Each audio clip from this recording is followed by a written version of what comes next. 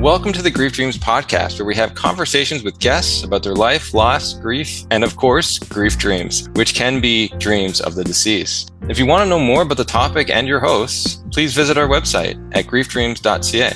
To support our podcast, please go ahead and rate it. For additional ways to support us, please refer to our show notes.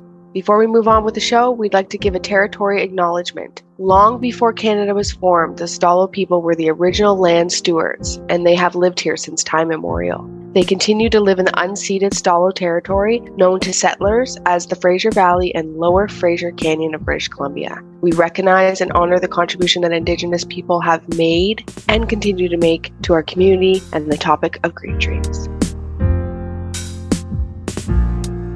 Hey, welcome to the Grief Dreams podcast. On the show today, we have myself, Joshua, and Jade as your hosts, alongside our guest, Parvati Marcus. And so Parvati is the author of Whisper in the Heart, the ongoing presence of Neem Karoli Baba, which was released this year, and Love Everyone, the transcendent wisdom of Neem Karoli Baba told through the stories of Westerners through lives he's transformed. And that came out in 2015. With Radha Baum, she is the co-author of the children's book, Isabella Castaspella, love the name, The Happy Little Witch and Her Friends, and that just also came out this year too. So she's been busy. And then she's also been midwifing spiritually oriented nonfiction books and memoirs as a developmental editor and writer since her efforts with Ram Dass's classic, Be Here Now. She has also helped with spiritual organizations as a past president of the Neem Karoli Baba Ashram and the Hanuman Temple in Taos, New Mexico, and events as a developmental consultant for the Global Peace Initiative of Women. She is on the advisory board of the Love Serve Remember Foundation and lives in Los Angeles near her 2 sons and 3 granddaughters. So welcome. Thank you so much for being on the podcast today. I'm delighted to be here. So what's it like having 2 publications in 1 year? Total insanity. Do not launch 2 books at once. That's all I can tell you. Especially, seemingly such different ones, So it's been quite interesting. I was really happy to hear that you did release I haven't read the Isabella one yet. I will, but the ones on Maharaji, I remember reading your original book in 2015 and I really kept it with me. And every time I would travel, I'd bring it with me and just read some of the stories in there. And then when this new one came out and then it talked about dreams, I'm like, we got to have you on this podcast because it's always something I like hearing about. And Mirabai Bush, who came on our show, talked about a grief dream she had of Maharaji that really helped her when she was stressed and taking, I guess, life too seriously. He was like, I don't know, Jade, if you remember, he was playing. So she was at this river or something. And then he was playing in the water. He's wearing a bathing suit that he would normally, that was in plaid, the blanket. Yeah, the blanket, but it was in his bathing suit. And so he was frolicking in the water and just having fun. And so she woke up from that and just basically said her decision that she was planning on making, it's okay and not take it too seriously. We'll talk about also mine and Jade's dreams, Maharaji too, that have been, I think, impactful for us along the way. And so, so when it came out, I'm like, we gotta, know more about what's going on here and also just talk to you because any time I get a chance to talk about the subject, it always warms my heart because really Jade's the only one I talk about the subject. Well, let me explain a little bit, first of all, about the difference between the 2 books, between Love Everyone and Whisper in the Heart. Okay. In Love Everyone, I interviewed about 70 of the Westerners who had been to India and been with Maharaji in the body during, those early years of 71, 72, 73. And then he left his body on, September 11th, 1973.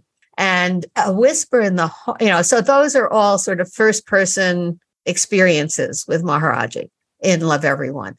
Then when we get to Whisper in the Heart, what happened is after Love Everyone came out, people kept coming up to me and going, well, I just met Maharaji, and this is what happened. And so Whisper in the Heart are stories from about 150 people, different ways in which they have, quote, met Maharaji since he left his body. So, it sort of spreads this out.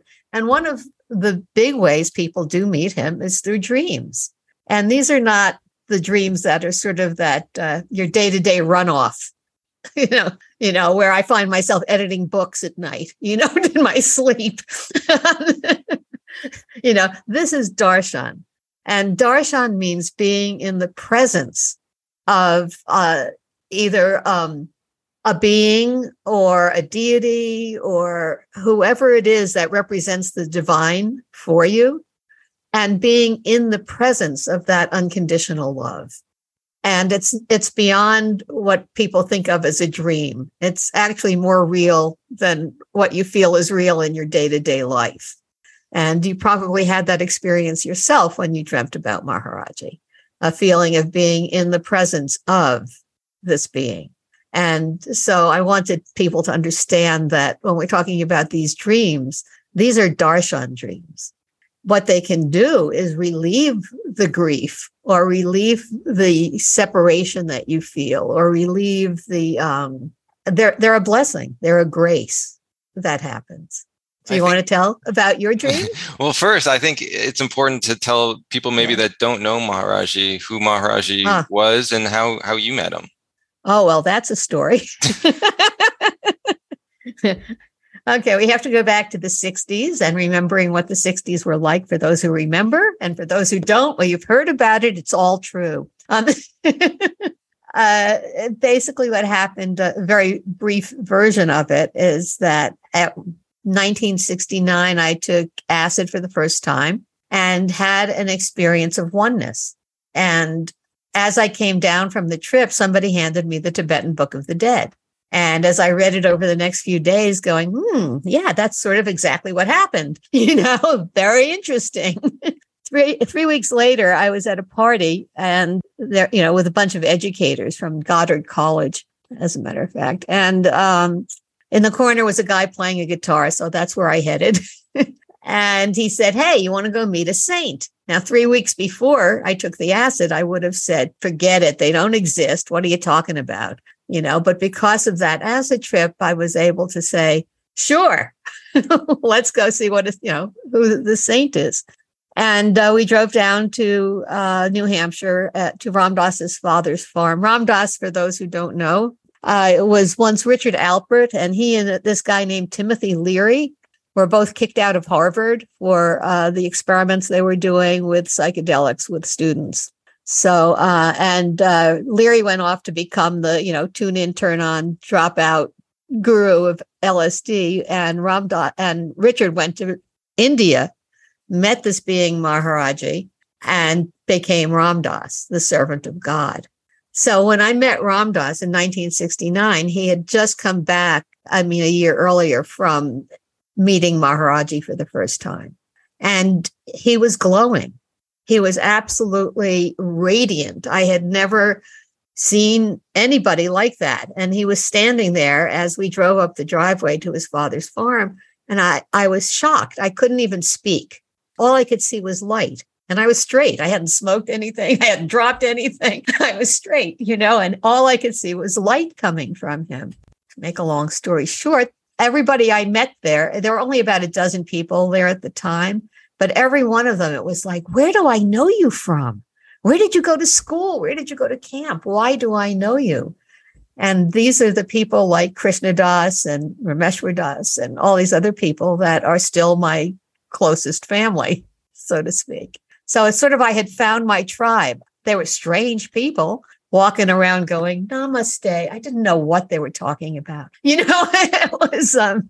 But I knew I belonged there. And 3 days, I moved right in. And 3 days later, I became Ram Dass's secretary, snail mail days. He had been lecturing around the country and people were writing letters and he was responding to their letters. So I'd listen to the tapes, of him responding to these letters and type them up. And this is how I sort of learned the vocabulary of my new life. And, learn the concepts and learn what was going on. And at the end of that summer, any of us wanted to do was to go to India to find this Maharaji. Ram Dass wasn't telling us his name or where he was because we wanted to get whatever Ram Dass had gotten from where he had gotten it. Have I diverged from your question? What was the question? It was how you met him. How I met Maharaji. Right. I told you it was a long story.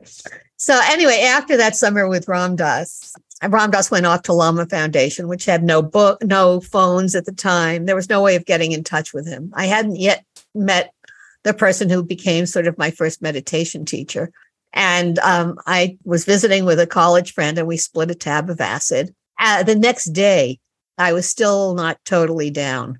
And I was going to weird astral places and getting scared. And I had this little picture of Maharaji that Ram Dass had given me. So I sat in front of this picture with my mullah going, I'm scared and you've got to help me. That was my mantra. I'm scared and you've got to help me. That's why there's a section in Whisper called Cry for Help. And this little picture started glowing in like blue light. And I could see Maharaji behind it. And it was just for a second, but it was like enough for me to lie down and go through whatever else I had to go through, and everything was okay. Well, needless to say, after that, I got a larger picture of Maharaji, and I basically lived my life in front of that picture and, talked to it all the time. And, when I finally got to India and I finally got to Maharaji, one of the first things he said to me was, you used to talk to my picture all the time, he said. You asked many questions. Needless to say, I had never told anyone I talked to pictures because back then you just didn't do that. So anyway, I met Maharaji through meeting Ram Dass. And it was extraordinary. By that time, of course, there were a lot of, quote, gurus from the East that were coming to the West. It was just sort of the beginning of this influx of Eastern teachings coming to the West.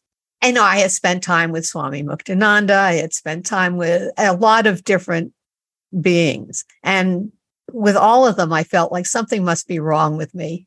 My heart just isn't open. There's something wrong with me. I can't bow before them comfortably. I can't touch their feet. I can't, something very reluctant, in that. And when I got to India, I saw Satya Sai Baba, who was another one. Here was the avatar. And again, something's wrong with me. I can't open up to this being. The moment I was in front of Maharaji, there was no question. I mean, surrender is not something you make happen. It's something that is. When you finally find the place that is home. Incredible. So incredible. So, wow. So, like, no precursor for you prior to taking the acid. And would you say that the use of the acid is the catalyst for that? Or, well, you got to remember. How do you make sense of that now? Like, I know you're saying the 60s, and you're saying 3 weeks ago, I would have never even. Right. And yeah. Well, I mean, you got to remember, I grew up in the 50s and early 60s. I mean, it was a time of very conformist and very non-spiritual. I mean, I grew up Jewish in a very non-religious home, never went to temple, never did anything. I had no relationship to religion, to spirit. I was very involved in art, which to me was the place that, felt like I was getting some nourishment from, but not from any other direction. And it was only when this sort of new wave of consciousness exploded in America. We sort of needed back then the LSD to break through that very rigid and non-interesting thinking that was predominant at that time. Nowadays, you don't. I mean, nowadays, there's a place you can go meditate in every podunk town in America.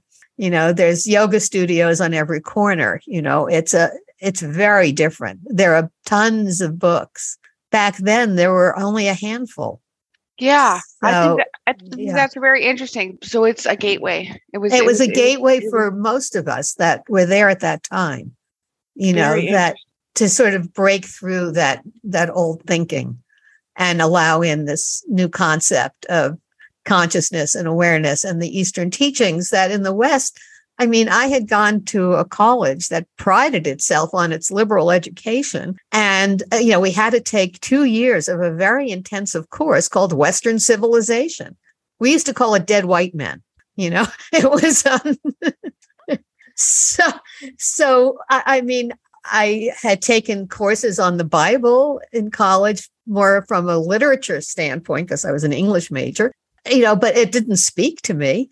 Sure. And I think it's important to note too that, those doorways are different for, everybody. Like I grew up in the 80s and I found that like the use of drugs and acid pulled me away from, you know what I mean? Like it was a barrier for me. It was not conducive. Like when I'm in that stage of my life where I'm exploring, that has a very like kind of not liberating energy for me around it. And as I got older, I realized this is not conducive to opening up. In fact, I feel more open when I'm far away from those things. And I wonder if that's because I hear a lot about that in the 60s, and I know it's highly personal either way. And so, people have different journeys, but I hear that a lot from people saying in the 60s that, taking acid and doing mushrooms or any kind of anything that got you beyond your mind. That's right. Yeah. That was really what it was. Yeah. Sure. Yeah. But now it's not necessary. As I said, we didn't even have the concept of mindfulness. Right. We didn't have any of that. So finding it was just so exciting. Sure. And so liberating. Absolutely. That, it was extraordinary. Yeah. Interesting. Yeah.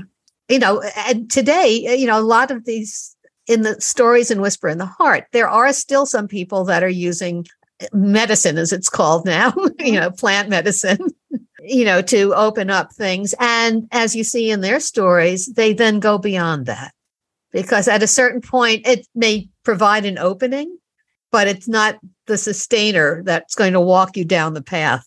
100%. Yeah. Me and Josh have talked about that a lot in saying you can come in, but you can't stay. I mean, which is great. Some people need that quick vision to like, oh, this is here. But I think where we get into problems now, and I see this with people using plant medicine a lot, is they begin to kind of integrate it being a long-term strategy, and that's not sustainable. Like, you know what I mean? You can't maintain that, or it's going to be difficult, I should say, to maintain that for the long term, and you're going to have to be kicked out. Yeah. Ram Dass always used to say, you use a method for as long as it works for you, and then you throw it out. Right. That's, it's a method.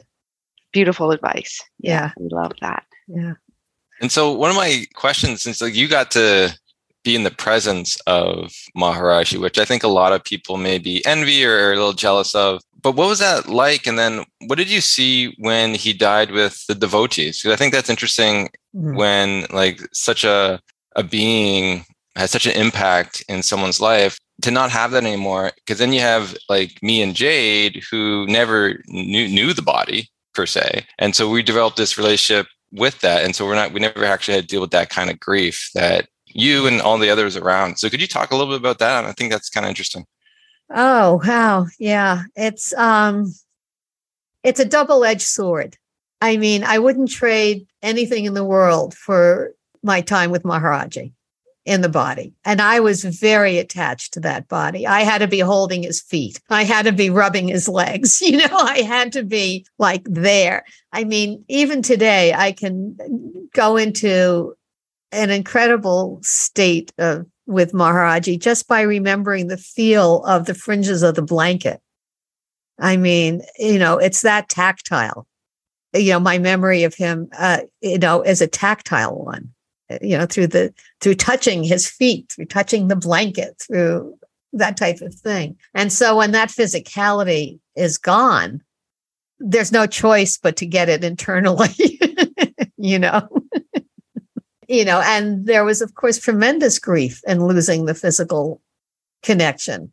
I mean, we thought he was eternal. We thought he'd always be there. When we came back to America, it was like, okay, we're going to get healthy again. I mean, a year in India will do that to you. And and then we're going to go back to India and be with Maharaji. We're going to do that our whole lives. We're going to come back to America, do our lives, go back to India. And then, of course, he upped and left. But then it turns out he just didn't go very far.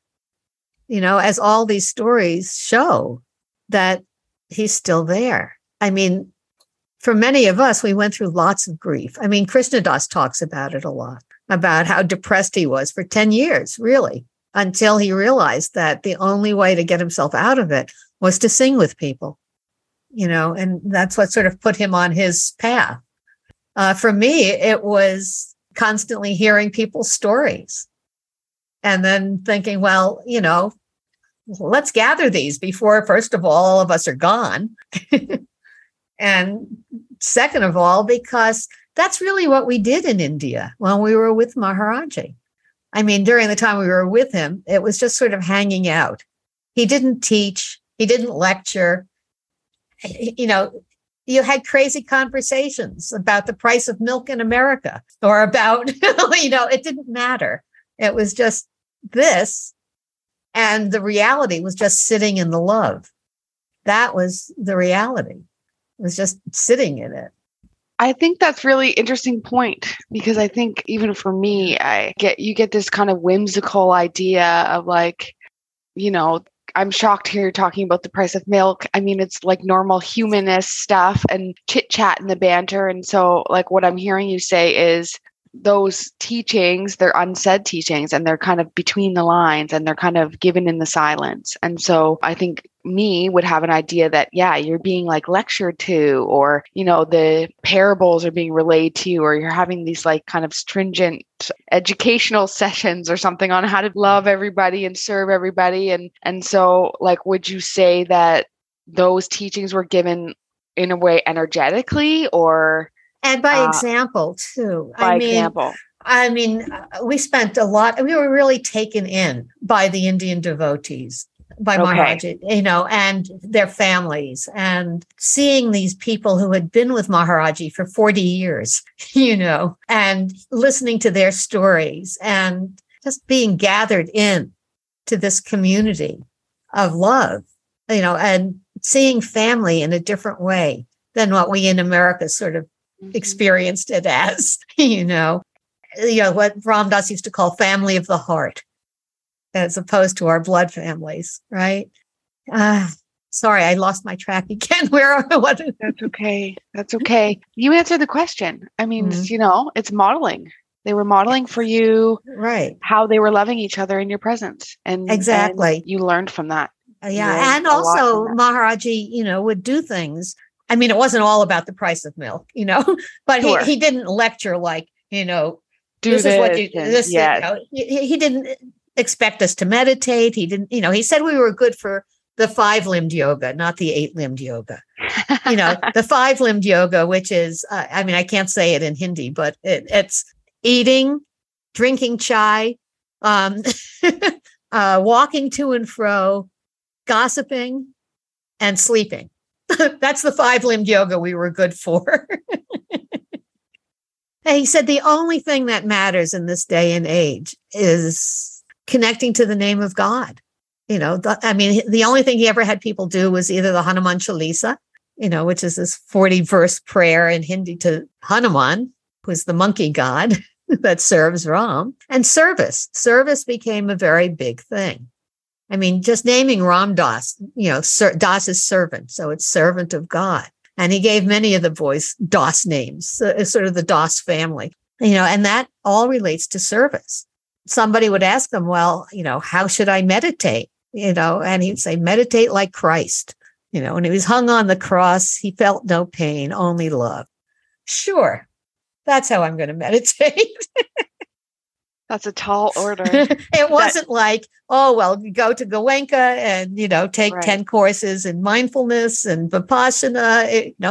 He didn't push us to do anything other than, it's like the Dalai Lama saying, my religion is kindness. It was, how do you live your life?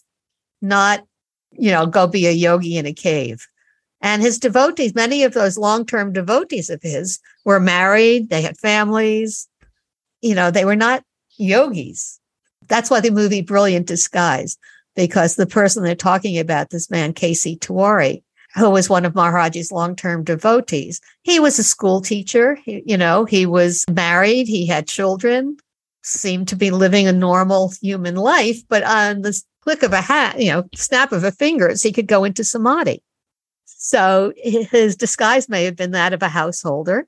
but he was truly a very adept yogi.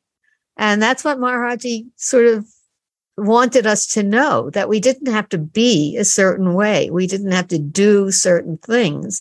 We had to basically open your heart and love and be kind and serve. That's beautiful. So what I'm hearing is like part of the grief process or the grief journey that many went through is to continue to serve and or to find their way to do it. Yeah. To find their way again to do it. And then also to like for you, it's like to hear these stories like they're, and I think it's interesting. We don't, I'm trying to look back at like how important that is, but to hear other people's stories or even to share your own, what that can do in the process of remembering and continuing that bond. And just, I think it's like just the remember aspect of it all. Well, when you tell your story, you have the experience of being seen, of being heard at the place of what's important to you. So it serves you to do that, and it serves others. By the time you've read 150 people's tales in Whisper of the Heart about having met Maharaji, you begin to have a feeling for what that means. You begin to go, well, that's happened to me. I've looked at a picture and felt like I felt a presence there. I've been sitting and singing in kirtan and, felt my heart open. I've had a dream in which I've seen a being that I felt blissful having that experience. And so it strengthens your faith. It strengthens the awareness that you have that there's more than meets the eye, shall we say. There's more than this physical plain reality. Thank goodness. It's interesting, like saying in the book, right? There's just so many ways people found that. And it's not just one. And I wanted to ask you, since this is a Grief Dreams podcast, have you ever had a dream of Maharaji? I didn't see it in the book. I have not had a dream of him, certainly since he left his body, which I certainly wanted and still do. Okay. But when I was in India with him, I would dream of him at night. It was sort of like I felt like I was with him continuously. It was, there was just like no let up in that presence, which was just absolutely wonderful. Yeah. I mean, there were people like Mirabai you were talking about who had a dream that really helped get her out of her grief. I wish I'd had that. But I hadn't. But there's certainly in the book so many stories of people's dreams and how important they were in people's lives. I mean, a dream can change the entire direction of your life. That's what I found fascinating when I was reading the dreams. That was a continuing theme that people sort of had, was that there's this love that was present that they needed to feel in one way or another, or they reminded what love was, but also the life-changing aspects of them. And I think that's so beautiful just when looking at the power of some of these moments in someone's life. And I think like what we do here is just raising awareness on why can't we talk about these powerful moments? Like, why are we ashamed to in some way or afraid to? Like, they're changing us. Like, we should be like shouting from the mountains. Like, well, I had this dream. Right. Yeah. Oh God, I know. But, people are much more willing to share that now. I mean, it's becoming a more open type of experience, something that I don't think people are being shamed for in any way. No. It's just people may disbelieve you, or they may go, it was a dream. What do you know? No big deal. But it is a big deal. The thing is, that love, that unconditional love is an experience we don't usually have here in the West, or where you have a relationship with somebody where there is literally no condition put on that love, on both the love that you're giving and the love you're receiving. It's just there. It's just its own essence, so to speak. And that Maharaji knows everything about, at least we did. I mean, just like he said, you used to talk to my picture all the time. You asked many questions. Well, if he knew that about me, obviously he knew everything else too. And he showed us that over and over again in many small ways. A friend would come in one day, after having had a big fight with her husband, And Maharaji would say something to her about, oh, you didn't offer me your toast this morning. Well, if he knew that you didn't offer your toast that morning, then he certainly knew she'd had a big fight with her husband. But that didn't get mentioned.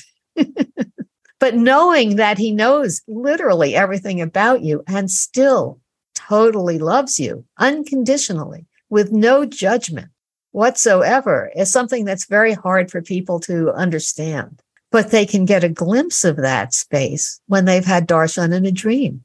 How beautiful. Kate, I think this is a good time for you to chat about your dream.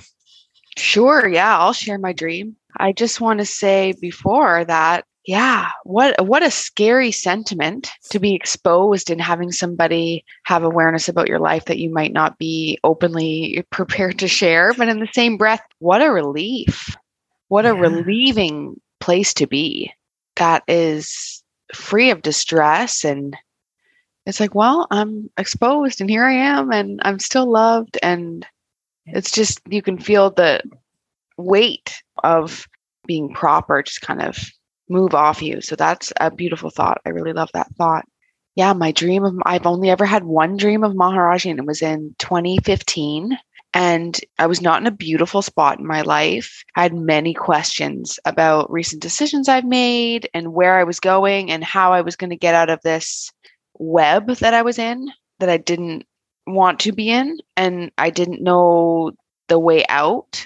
What's interesting was that it was on my birthday that I had the dream. Oh. And I wasn't in my home. I was actually in a hotel, but the dream was, it was at night and I was walking through this alleyway and it was like a war zone. Like there was just chaos and there was a riot. There was people flipping cars. There was burning buildings, very thick smoke in the air, just chaos, violence, chaos, just really hyper, very stimulated, and just walking and feeling just feeling of anxiety of like, how am I going to get out there? And what we know about our dream research and everything, that those things often, mimic our waking life. And so, like you say, like the daily runoff. And so that was likely indicative of just how I was interpreting what I was dealing with, maybe to the, extreme. But I ran down an alleyway and there was a little wood kind of raggedy hut to my left. And I kind of ducked in the door and I went in and it was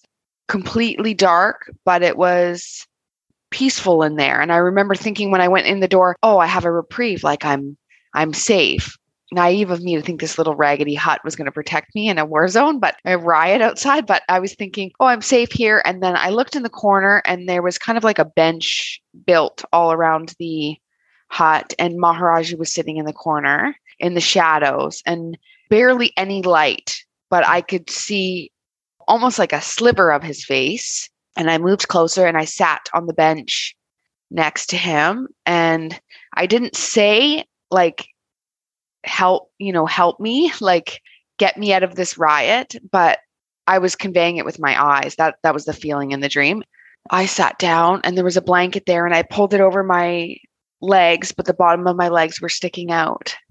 And he reached out to touch my leg and I pulled my foot under the blanket, like how I would read in the books that he used to do, kind of tease the people. So I did that. Mm-hmm. And he said, you don't want me to touch your leg?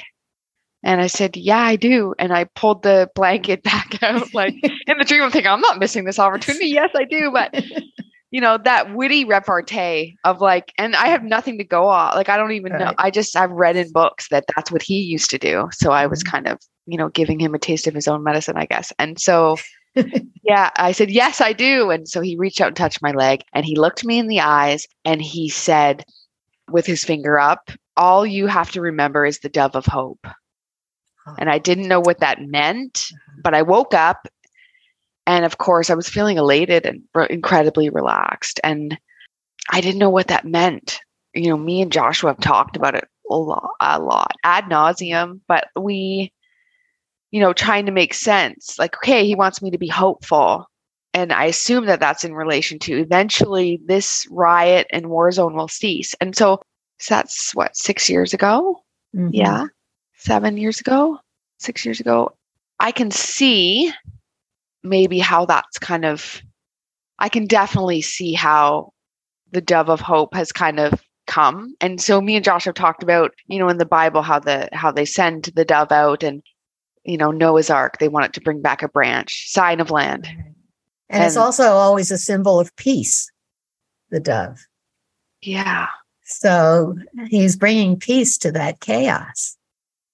Remember the dove of hope. Yeah. And the dove came back with a branch and, shift upwards, but it took a long time right. Between the dream and a feeling in my life where I thought, I'm out of the web. But the dream has stayed with you. I've never forgot the dream. That's one of the ways that you know that this was Darshan, that you were in the presence of, is because it left such a powerful imprint on you. Yes. And it's funny. So when I told Mirabai about the dream as well, and she's like, well, I said, I don't know what it means, Mirabai, but like, I'm holding on to the promise. And this was before the upward shifts that I've experienced since our last conversation, in-depth conversation. And she said, try to draw a dove. And I'm like a horrible artist. It's not my thing. And so I remember calling Josh and being like, I don't know. And I'm like YouTubing like how to draw a dove. She said, paint it and stuff. And so there's paper on the ground. I was like, I can't draw a dove. Like, do I really need to do this? Is this the key to understanding what it is? But I think, all the nuances I don't fully get. But I think according to just our interpretation of what a dove means and, those kind of the scriptures and the symbol of hope, I think has been helpful. And I'm under the impression that there's more to come. That dove is bringing more, like I'm still in the space where I'm remembering the dove of hope. And I believe there's more peace to come, and there so, is. I would say it's like top. I had a dream of Ram Dass as well. And that was a powerful dream, but definitely at the top, and has stuck with me all this time. A lot of the dreams that count in the book, he's clearing up people's confusion.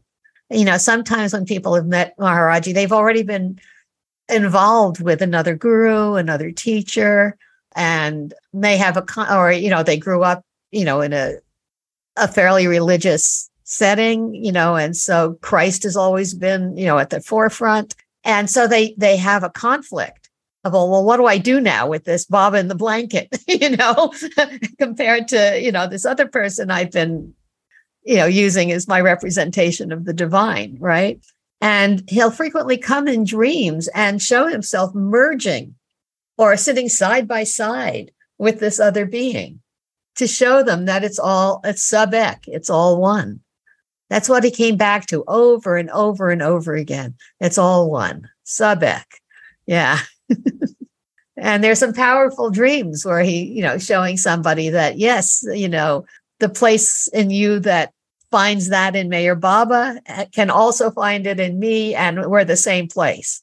Yeah. And, it's interesting you say that, because I, have like with a lot of things in the relationship and the curiosity and the draw, I felt like I haven't really had a choice. Like, it's just like, okay, this is what we're doing now. And this is where your heart is. And you feel connected to this, but I can't. And it's interesting. I have other times earlier, like when I have like your little puja in your house and you have a picture, and then like the cable guy comes and you like flip the picture down because you think, like it's not Jesus, it's, because I don't want Shaw Cable to know, I have this, you're going to say like, who's this man or the monkey statue, and then the humor of that is like, this is what I'm using to get to where I need to be. And it's like, but it's not like how my grandparents grew up in organized Christianity, and you could have Jesus on the cross all over your house and it's nothing. And so, I get what you're saying, Sabik. And so but it's my own challenge, and I say, Maharaji, sorry, I got to put you down. I'm not at a place of readiness, and I can hear like the laughter, right? Like whatever you need. He doesn't care. He doesn't care. No. Do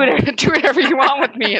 That's on you. So, the ownership, I'm like, one day I'll get to a place that I'll be able to have your picture. And me and Josh have talked about this a lot, but right.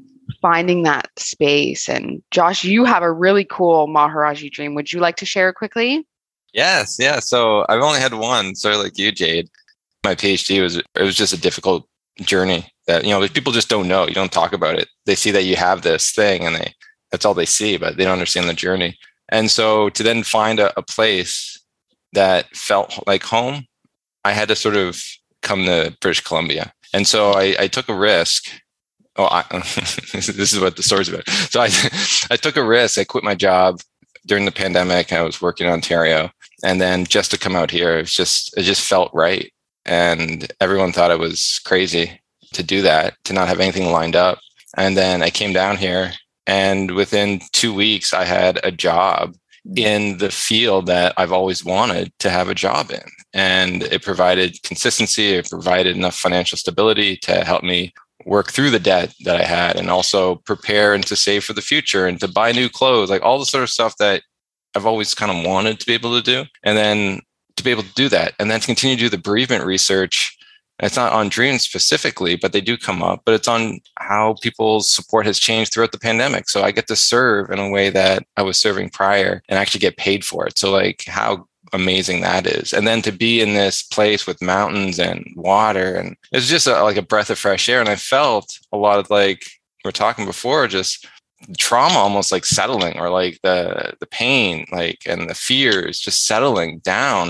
So anyways, the dream I had was I was talking, I think it was Jade was there, and then there was someone else and I was talking to, and then there's Maharaji to the left of me. And then I was talking to this person. I said, yes. And then like I moved here. I was talking about the story of moving from Ontario to here. And then he was just cracking up. It was just like he thought it was the funniest story ever. And then I looked at him and I just knew what he was laughing at. And it was the word I.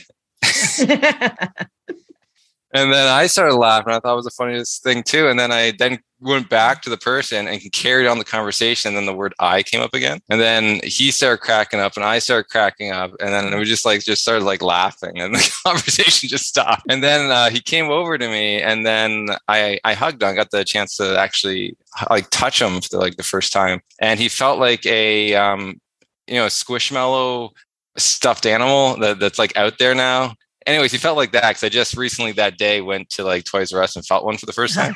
And so it felt like that. Like there's no bones. It's just like this, like, and then it was just and it was a beautiful moment. I woke up, I'm just like, wow. And then I still to this day, like look at that dream, and it helps me take the pressure off myself in a lot of ways, and to just surrender to what's going on in these moments. That it's bigger, it's bigger than me, and it's okay to have fun, to stay in joy, to play, to not take life as seriously as I once was. And that dream, I look at that and it's just like, I'm like, where's the I in this? Just like enjoy this.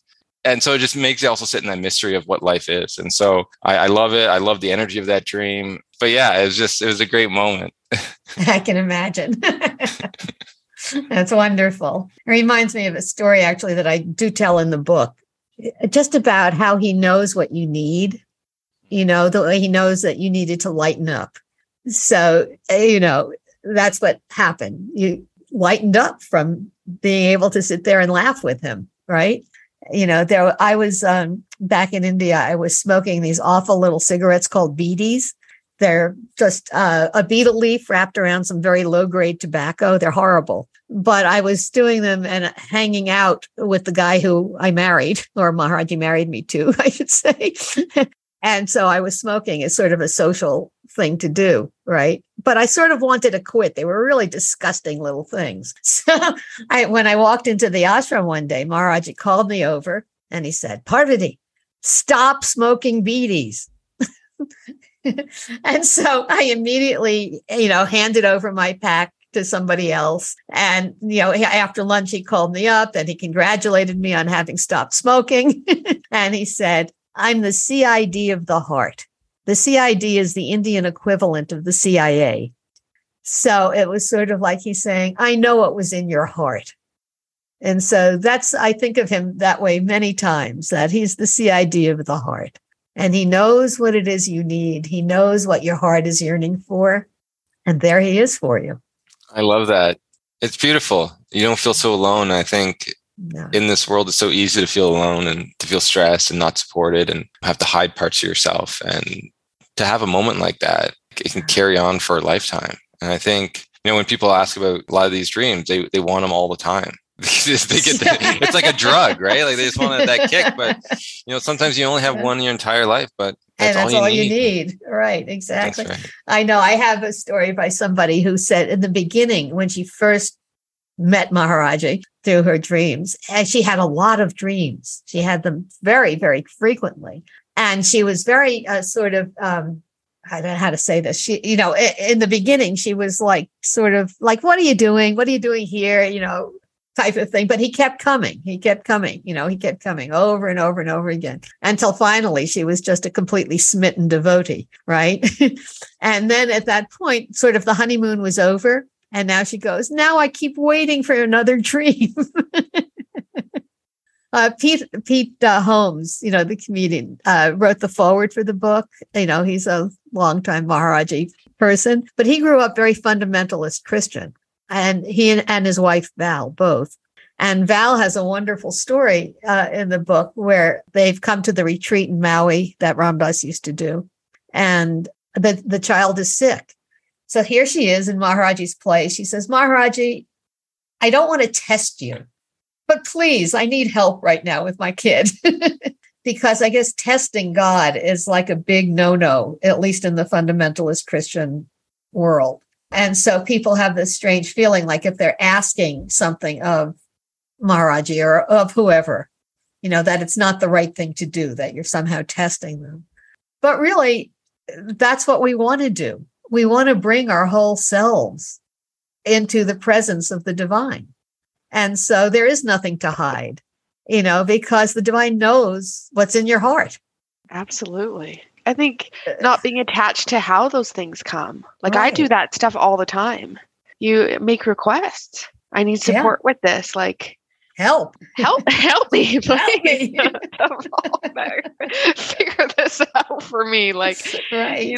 that's but part of that is, and who are you asking? Who knows? Sometimes you know what I mean? People who are skeptics or non-believers or people that are non-denominational or even consider themselves atheists. I've had conversations with them about the same thing. Like, what's the harm in even just verbalizing? I mean, there's benefit to even just having the vulnerability to say, I don't even know who I'm talking to, but I need support, or I need to acknowledge that I have a weakness right now in terms of my faith is lacking, or I'm not trusting the way of life. And so sometimes saying that is a huge part of the battle, I guess, or the journey. Yeah. It's it's like, here I am. This is who it is. This is who I am right now. And that's what I meant earlier when I said, Maharaji said, okay, love everyone. The first person you've got to love is yourself. Yeah, I think it was Ramana Maharshi who said, God, Guru, and self are one. So when you think about that, when you're asking something that you think is external for help, what you're really going is, in my highest self, please come forward and take care of this. It's the intuitive place that you don't need to be going to an external deity for. Some people can find it just sitting outside under a tree. They don't need anything else. It's just like you go in far enough, you're coming to that place where God, Guru, and self are one. And Guru literally just means remover of darkness. And what people don't understand is that there's a difference between, the Upaguru, which are all of our teachers, the ones who show us the way. Right. Like I have a meditation teacher. You can have a golf guru. You can have whatever it is. And then there's the Sat Guru.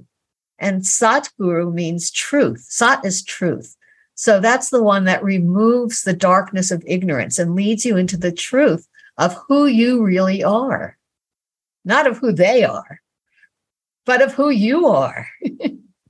And that when Maharaji shows up in your dream, he's showing you that you have internally, through your own intuitive openness, your own ability to open, have allowed yourself to experience that in the form that comes to you in your dream. But it's all one. That's what he kept saying. Sub ek. It's all one. God, Guru, and self. It's all one. Wow, this has been a beautiful conversation. I so enjoyed just hearing your stories and like sharing my own. It's one of the first times on air sharing that. So it's just really nice to be able to just be in this moment together. And I really appreciate you being open to continuing to talk to us about this. And hopefully you have some more books, because I'm guessing these stories are not going to stop. They're just going to continue to come your way. As soon as a book comes out, I start getting messages from people going, oh, if I'd only known you were doing this, I've got such a good story. I'm actually really curious before we wrap up. Has there ever been a story that you heard that almost you're like, come on? You just almost couldn't believe it yourself? Well, the wildest one, which is in the book, is this boy, Paul, from Australia, who as a young child was really severely sexually and emotionally abused by groups of men. And at one point, he's like 9, almost 10 years old, and he's coming home from school one day, and the house looks like it's exploded, like a bomb went off inside. And he's really scared. He's alone. His parents aren't home yet. And a man shows up and wraps him in a blanket and says, it's all done. And then he doesn't remember anything after that. But after that, he was never touched again. And then many years later, because he'd been in such a severely abusive situation growing up, he winds up marrying somebody who abuses him. And 20 years into the marriage with 2 kids, finally gets divorced, moves into a high rise in Australia. He said, beautiful, mountains on one side, ocean on the other, a really beautiful place. And all of a sudden he finds himself with one leg over the balcony and about to put the other leg over the balcony.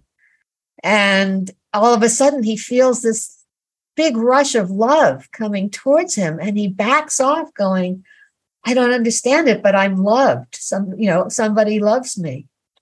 And, it's just this, and he suddenly goes, well, what about the boys? I mean, he hadn't even thought about them, when he was about to jump.